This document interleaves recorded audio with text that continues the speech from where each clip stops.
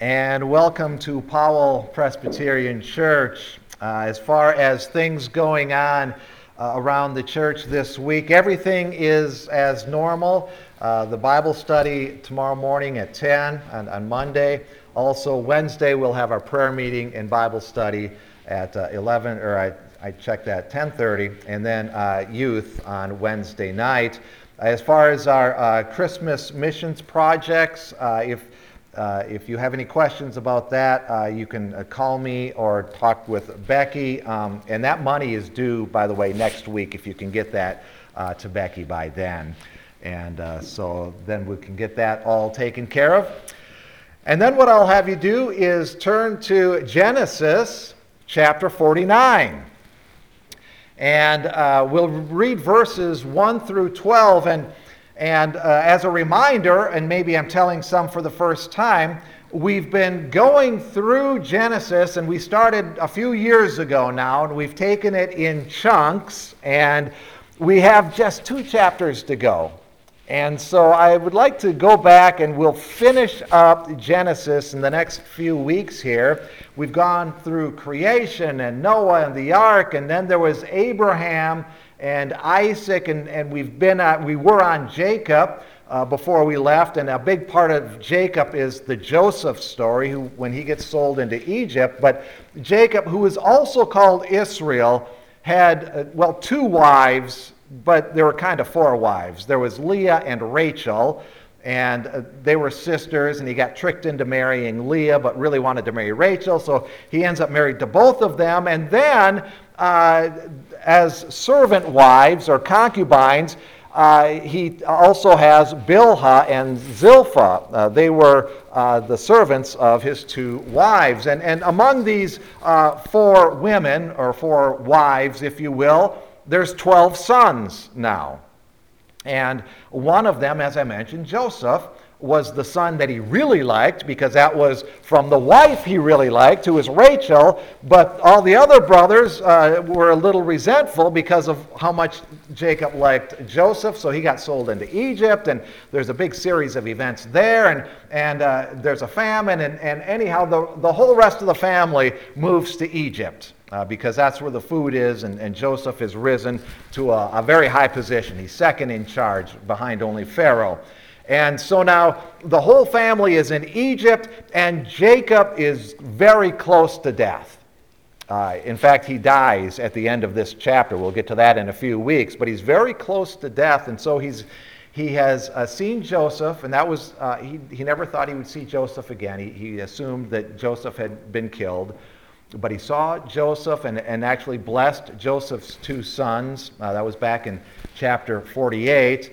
And so now he gathers his sons together and is going to, my heading said, Jacob blesses his sons, but maybe a better heading might be, this is the testament of Jacob. Because as we read this, you will wonder, are these really blessings? They don't look like blessings to me, and that will make more sense as we go through this. And we're going to look at 4 of the sons today that he blesses or talks about. It's a prophecy, actually. And of the sons, the 2 that get most of the blessing, or the words anyhow, are Judah and Joseph. And we're going to split them up. Judah will take today. Joseph and some of the other sons will take next week. But we're going to take 4 sons today, including Judah. So let me read Genesis chapter 49, beginning at verse 1. Then Jacob called his sons and said, "Gather yourselves together, that I may tell you what shall happen to you in the days to come. Assemble and listen, O sons of Jacob. Listen to Israel your father.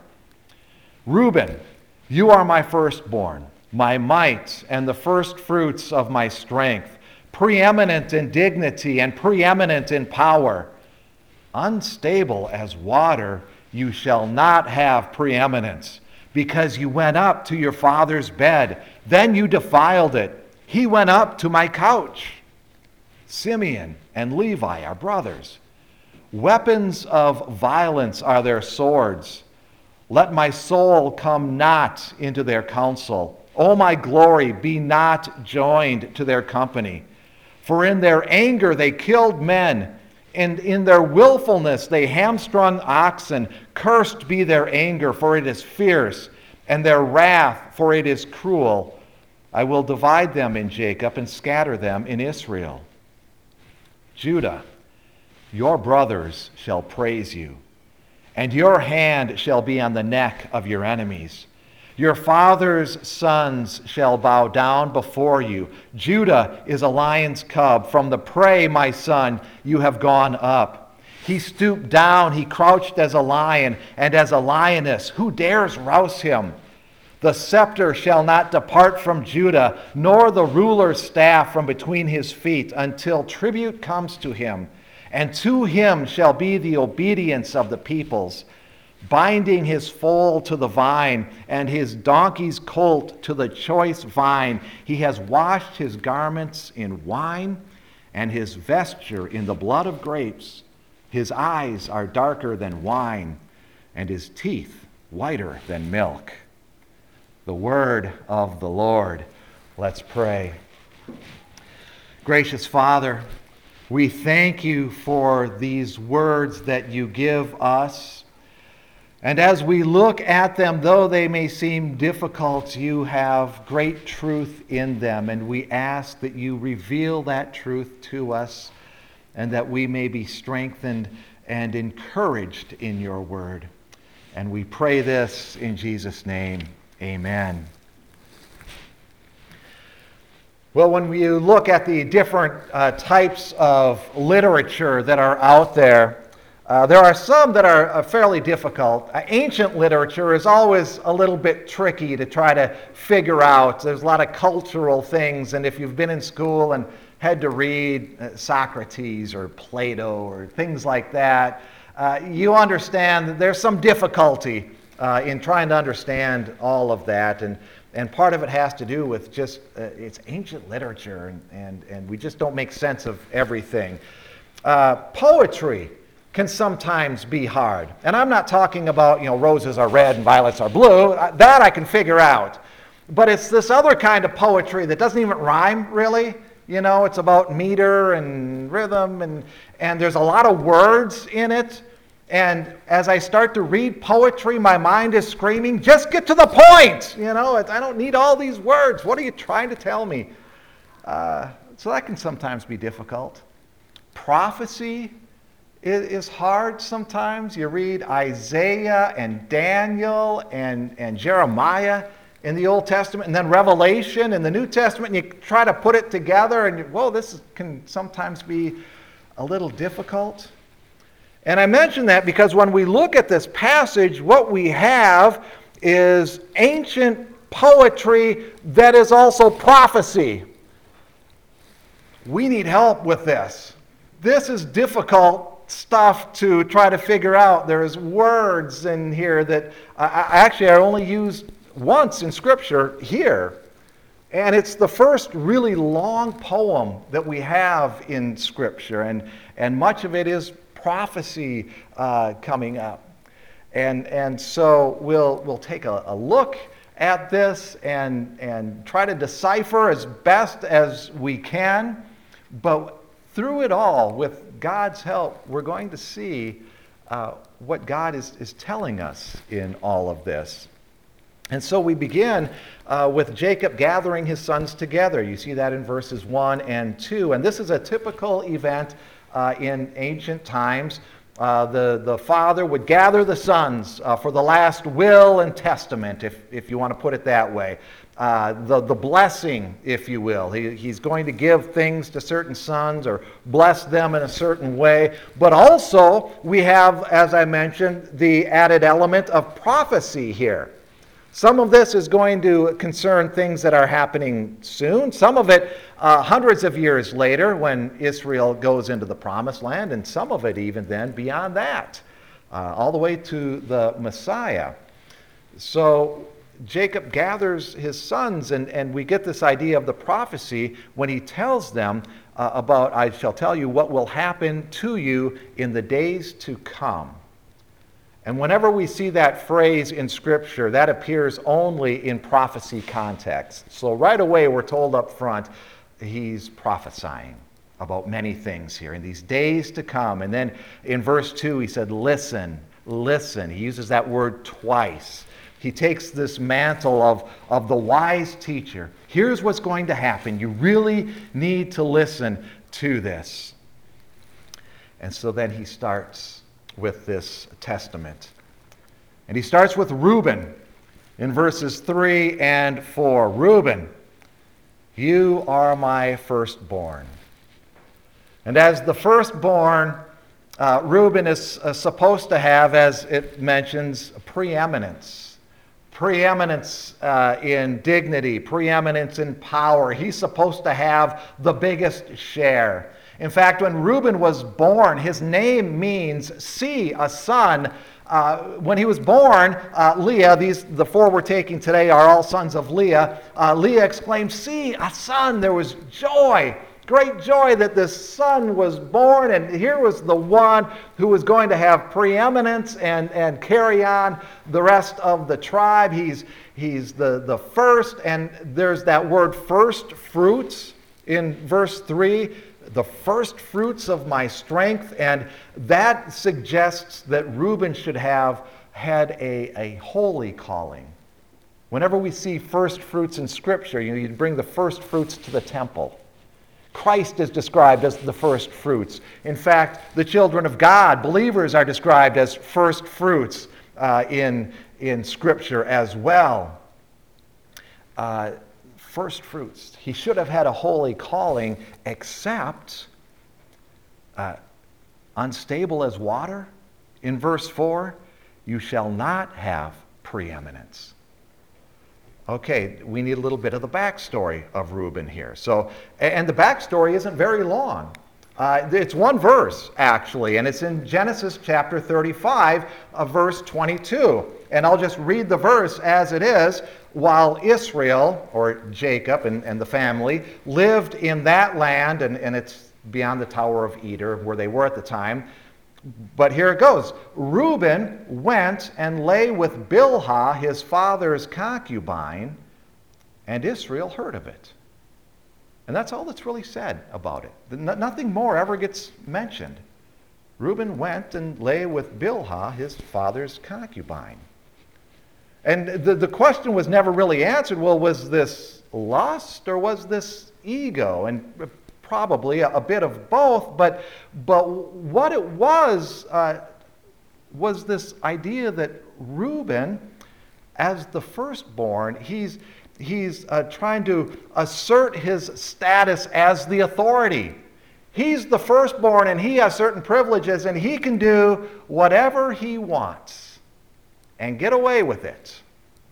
And this is going to show all his brothers that he has authority to do whatever he wants.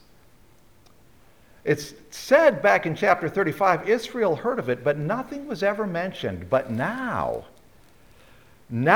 Jacob's, and I like how one commentator put it, Jacob's long and eerie silence about this episode is broken. And he tells Reuben what he has done.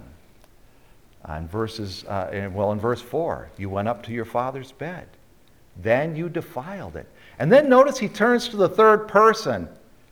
He went up to my couch. It's as though he turned to the rest of the brothers then and said, he went up to my couch. He called out Reuben after all this time and then said, he went up. And you wonder, what was he doing when he announced it? Did some of the brothers really not know? Maybe Reuben had kind of kept it hidden and the rest of the brothers didn't know. Or maybe another thought, and this is, if I were making a movie of this is the way I would go with it, is that Reuben thinks he's gotten away with it, but Jacob here is now announcing to everybody, I know what happened. I didn't say anything, but I know what happened. He went up to my couch. And you could only imagine the stunned silence in that room. when Jacob said, he went up to my couch. Kind of reminds you a little bit of when Jesus was talking in Luke, and he also said it in Mark, and Jesus said, nothing is hidden that will not be made manifest, nor is anything secret that will not be known and come to light.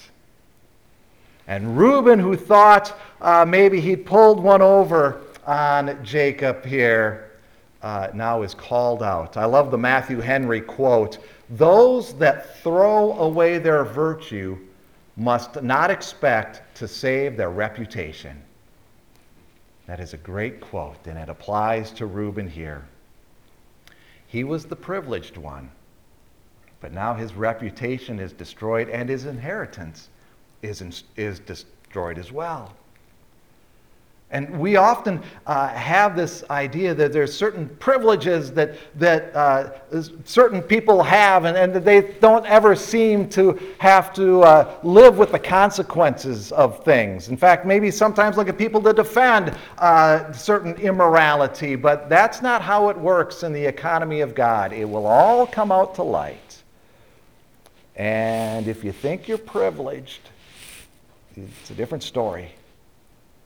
And what happened to the tribe of Reuben? As I mentioned, this is prophecy. Well, from this tribe of Reuben, who was the firstborn, should have had preeminence. There are no prophets who come from this tribe, no judges, no kings. In fact, the only two that are famous at all are actually infamous, and their names are Dathan and Abiram, and this happened in Numbers 16. They were two of three, actually, that rebelled against Moses. And in the end of all of it, what they had to do was come out and stand in front of their tent with their family and their possessions, and the ground opened up and swallowed them up and then closed back over them. And those are the two that we know about from the tribe of Reuben. Otherwise, there's really no one of significance. In Deuteronomy chapter 33, Moses is giving blessings to the tribes of Israel just before they go across into the promised land. And he gives a blessing to the tribe of Reuben, and it's very short, and it reads, let Reuben live and not die, but let his men be few. He was supposed to have the tribe, the superior tribe, the biggest with the most things, but it doesn't work out. He disqualifies himself. And as I mentioned, we're called first fruits. In 2 Thessalonians and in James and in Revelations, that name is put on God's people, his children. And it's this reminder that we don't have all the privilege to do anything we want, but we are called to holiness, not immorality, not to boost our ego, but we're called to holiness, and God sees everything we do, and it will all come to light. So there's Reuben. And then next we move to Simeon and Levi, and these two get taken together because of something that has happened in the past that we'll get to. But here's Simeon and Levi in verses 5 through 7. And he mentions in verse 5, weapons of violence are their swords. And that word violence in the King James Version gets translated cruelty. And that's a good translation because it's a strong word, cold-blooded, unscrupulous, brutal, hateful. I mean, it's a hard word, these men of violence. There's a little bit of poetry if you were to see it in the Hebrew when he talks about his soul and glory and not coming into their counsel or into their company. And basically what he's saying is, I don't want to be associated with how they're thinking, with what they do. I don't want to be thinking like that at all. They're cruel. And even this in verse 6, at the end of verse 6, in their willfulness they hamstrung oxen. And I love how the NET translates the word. They put in their pleasure they hamstrung oxen. They thought it was fun to injure animals. And they're cruel. And what they were doing they thought was acceptable and fun and even honorable. And let me give you the backstory of these two. In Genesis chapter 34, their sister Dinah was defiled by the prince of the land. There was the king and then the prince. Shechem was his name. And Shechem defiled her but wanted to marry her. And so the king and Shechem came to Jacob and the sons and said, well, he wants to marry her. And so they came to an agreement. All right, yeah, we'll do that. And then there was an agreement made. And part of that agreement was that if we're going to intermarry among each other, then all the men of this city have to be circumcised, because that's how we are. And so Shechem's like, yeah, I want to do it. So he had all the men, all at one time, get circumcised. And while the men were all healing, Simeon and Levi lead a charge in and they kill all the men and take all the wives and children and all of the goods. They plundered the city. And in fact, what happened is they had to move. Jacob looked at them and said, now everybody hates us. We're not trustworthy. We came to an agreement. You broke the agreement. And then you killed a whole bunch of men who didn't deserve to die. It was one guy who we should have been angry at, and you killed all the men, took everything. We got to move.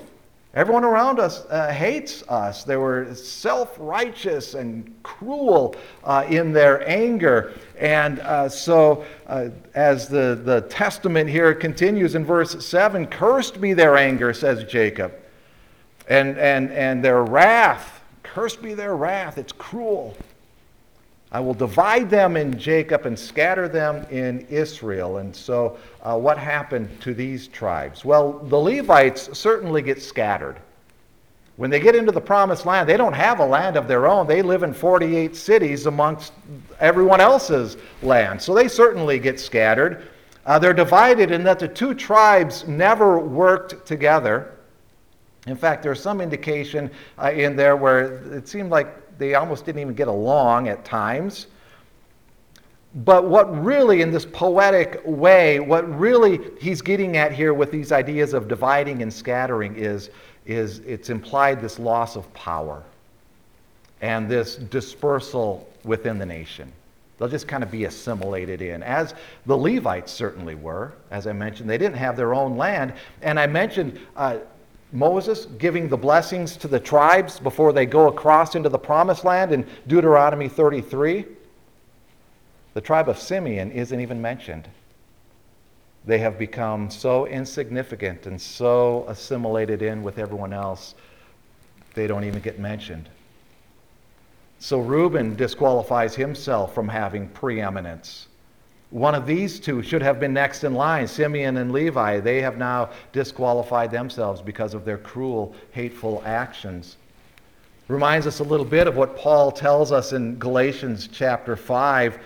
The works of the flesh are evident, and he starts actually with sexual immorality and impurity. That would go back to Reuben. But in this list also he mentions strife, fits of anger, rivalry, dissensions, divisions. And then Paul writes, I warn you, those who do such things will not inherit the kingdom of God. Later on, he'd write then, let us walk by the Spirit. Let us not become conceited, provoking one another. And these two brothers provoked themselves, and the rest of the brothers too. There were more in on it, but these were the ringleaders. Paul writes in Romans chapter 12, Beloved, never avenge yourselves, but leave it to the wrath of God. For it is written, Vengeance is mine, I will repay, says the Lord. And then later on, Paul writes, Do not be overcome by evil, but overcome evil with good. And those would be wonderful words for everyone to think of today, because we do live in a very angry, vengeful time. And it is so easy to let that anger consume us. Where vengeance is mine, and I will attack whomever and whatever I want because I am right. In my righteous anger, I will take it out on whatever I want and go way, way over the line, as these two brothers did. So here we are now. We've got 3 sons mentioned, and we're really not off to a good start in these blessings, are we? Thankfully, we come to Judah next. And Judah was not without some fault, but we get something good in our prophecy with Judah. And it's in verses 8 through 12. Judah, your brothers shall praise you. Your hand shall be on the neck of your enemies. And if you were to see that in the Hebrew, there's some poetry there. Judah, and the word for praise you, and the word for your hand, they all sound about the same. It's very poetic, rhymes a little bit. Praise is the word that Leah used when Judah was born. She said, "This time I will praise the Lord," and so that's how we got the name Judah. I will praise the Lord, and so that word comes back. This hand on the neck is a gesture of triumph. And from the tribe of Judah is going to come, as many of us know, King David. And then beyond that is going to come the Messiah, Christ himself. And so we see some of that the language in there. The lion, you'll notice he talks about lions in there. And there's a sign of strength and courage and boldness. And by the way, lions at this time were actually quite common in that part of the world.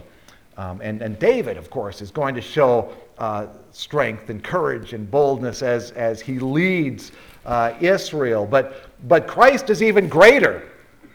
When you get to verse 10 and you see the scepter shall not depart, nor the staff from between his feet. There's something eternal here, and Christ is going to come, and he's even better, and he has more authority. And this is real authority, not like what Reuben was trying to do earlier. This is real authority that this tribe is going to have. There's tribute and obedience in verse 10. You'll see that will come to King David and then to the Messiah. In verses 11 and 12, it talks about the grapes, and you wonder, well, who's going to wash their garments in wine? That makes no sense at all. Well, this is a poetic way of talking about an abundance. And as they're treading the grapes, there's going to be so many grapes as they tread it and make it into wine that not only will they be splashed with all of this grape juice, but it's going to be like they're soaked in this wine. There is so much, this great abundance of wine. And in verse 12, you can take that might be a sign of beauty, with eyes darker than wine and teeth whiter than milk, but probably that's also hinting at, in a poetic way, this idea of abundance, an abundance of grapes, an abundance of wine, an abundance of milk when they go into the land of milk and honey. So what happens to the tribe of Judah? Well, as I mentioned, they become very powerful. King David leads the unified Israel, and then even when Israel splits up, Judah is its own nation then. They're very powerful. It's then Judah and Israel. And of course, we have the Messiah. And let me just jump to Revelation real quick when we talk about Christ. And in Revelation chapter 5, what is happening is John has been taken to heaven, and there's a scroll presented, and who's going to open the scroll? Well, nobody worthy is found to open this scroll, and John starts weeping because he wants to know what's in this scroll, and then he said, I began to weep, and then one of the elders said to me, weep no more.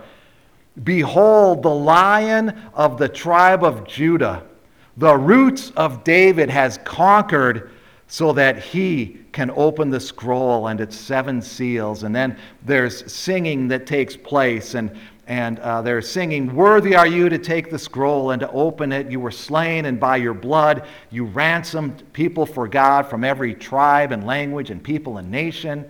And you have made them a kingdom and priests to our God, and they shall reign on the earth. And then later on, worthy is the Lamb who was slain to receive power and wealth and wisdom and might and honor and glory and blessing. And they fall down and they worship him. That is what we like in a prophecy right there. This Messiah who will reign forever and ever. But as I mentioned, Judah was not without his faults. And let me go back real quick to what happened with Judah. And it involved his daughter-in-law, Tamar. And this is back in Genesis chapter 38. And what had happened is Tamar had married Judah's eldest son, who was, by the way, a pretty wicked guy. And he died, and Tamar was left without children. She was a widow, had no children, and the custom was then the next son would take her as a wife and have children, and the first child would be for the brother who wasn't there anymore, so that the inheritance would carry on through him. Well, the next brother was pretty wicked too and wouldn't do it, and so he dies. And Tamar is still a widow with no children. But there's another son who's a little younger. And Judah tells Tamar, here's what I will do. I'll give you him when he's old enough. He's just not old enough right now. But when he gets old enough, he will be your husband, and you can bear children through him. Well, that time came, and Judah never followed through with what he told Tamar he would do. And so she's still childless and still a widow. And what she does then is she dresses up as a harlot and presents herself to Judah as a harlot, and a child is conceived, actually two, they were twins. And Judah hears about Tamar, who's not married, and this widow, and he says, well, that is a child of immorality. She should be killed. But then Tamar, in a roundabout way, says, wait a minute, Judah, this is your child. And then Judah says, she is more righteous than I. As soon as he realized what's going on, he repented. She is more righteous than I. And we're called to righteousness, as I've mentioned. Not to ego, not to immorality like Reuben. Not to be vindictively angry, play God, if you will, like Simeon and Levi did, but to be repentant like Judah. And as soon as we see our sin, to say, wait a minute, I'm not righteous. I need to repent. And so we see some of these things in here about us. But also when we look at this passage, I want us to see what's revealed about God. A little bit of what we see in God here. First of all, his eternal plan. We have this prophecy here that doesn't happen hundreds, even thousands of years later. God is sovereign, and God is completely in charge of everything. And he sees all things. But we can take comfort in that, because what we also see in this is God is long-suffering and is merciful. Judah had his sin, and he repented right away. Levi, as cruel as Levi was when that tribe came to that point of repentance, Levi became priests. They were the ones who served in the temple. Moses and Aaron from the tribe of Levi. Even Reuben. Remember what Moses said about Reuben in Deuteronomy 33. Let Reuben live. His men will be few. There are consequences to his sin here on earth, but let Reuben live. What we see is this long-suffering God who's really put up with a lot of nonsense. But we get this sense from Numbers 14:18, when Moses says, as he's talking to Israel, he says, the Lord is slow to anger and abounding in steadfast love, forgiving iniquity and transgression, but he will by no means clear the guilty. And then he talks about the sins of the father going down to the sons, as Reuben found out. The psalmist in Psalm 86 writes, "But you, O Lord, are a God merciful and gracious, slow to anger, and abounding in steadfast love and faithfulness." Slow to anger. We've all put God in that spot where we wonder later on, God, why didn't you strike me down right there? Why did you bring me through that? Because he is slow to anger and gracious. And I love how Peter writes it in 2 Peter chapter 3. He writes, "Count the patience of our Lord as salvation." Praise God, he's been patient with us. Praise God that he's loving enough to put up with us and guide us back into righteousness. Peter also writes in 2 Peter chapter 3 that the Lord is slow, and some will even complain about that. Why is God taking so long to come back? And Peter writes that all should reach repentance, because that's where we all need to be. And that's where we should all be striving to lead others as we point to God's truth, his slowness to anger, but his abundance of love and faithfulness that he shows us in Christ, dying on the cross for our sins. Let's pray. Heavenly Father, we do thank you that you are long-suffering. We thank you that you have seen our sin and still love us through Christ's sacrifice on the cross. Help us to see and hate our own sin, and as soon as we see it, to come to that point of repentance like Judah and immediately say, I'm not righteous, I need Christ. And help us in our walk in this world to be your light, that we may bring others to know who you are, that they too will come to repentance and praise you and be saved. And we pray this in the name of our loving Savior, Jesus Christ. Amen. And then, if you will stand, what we will do is sing the doxology.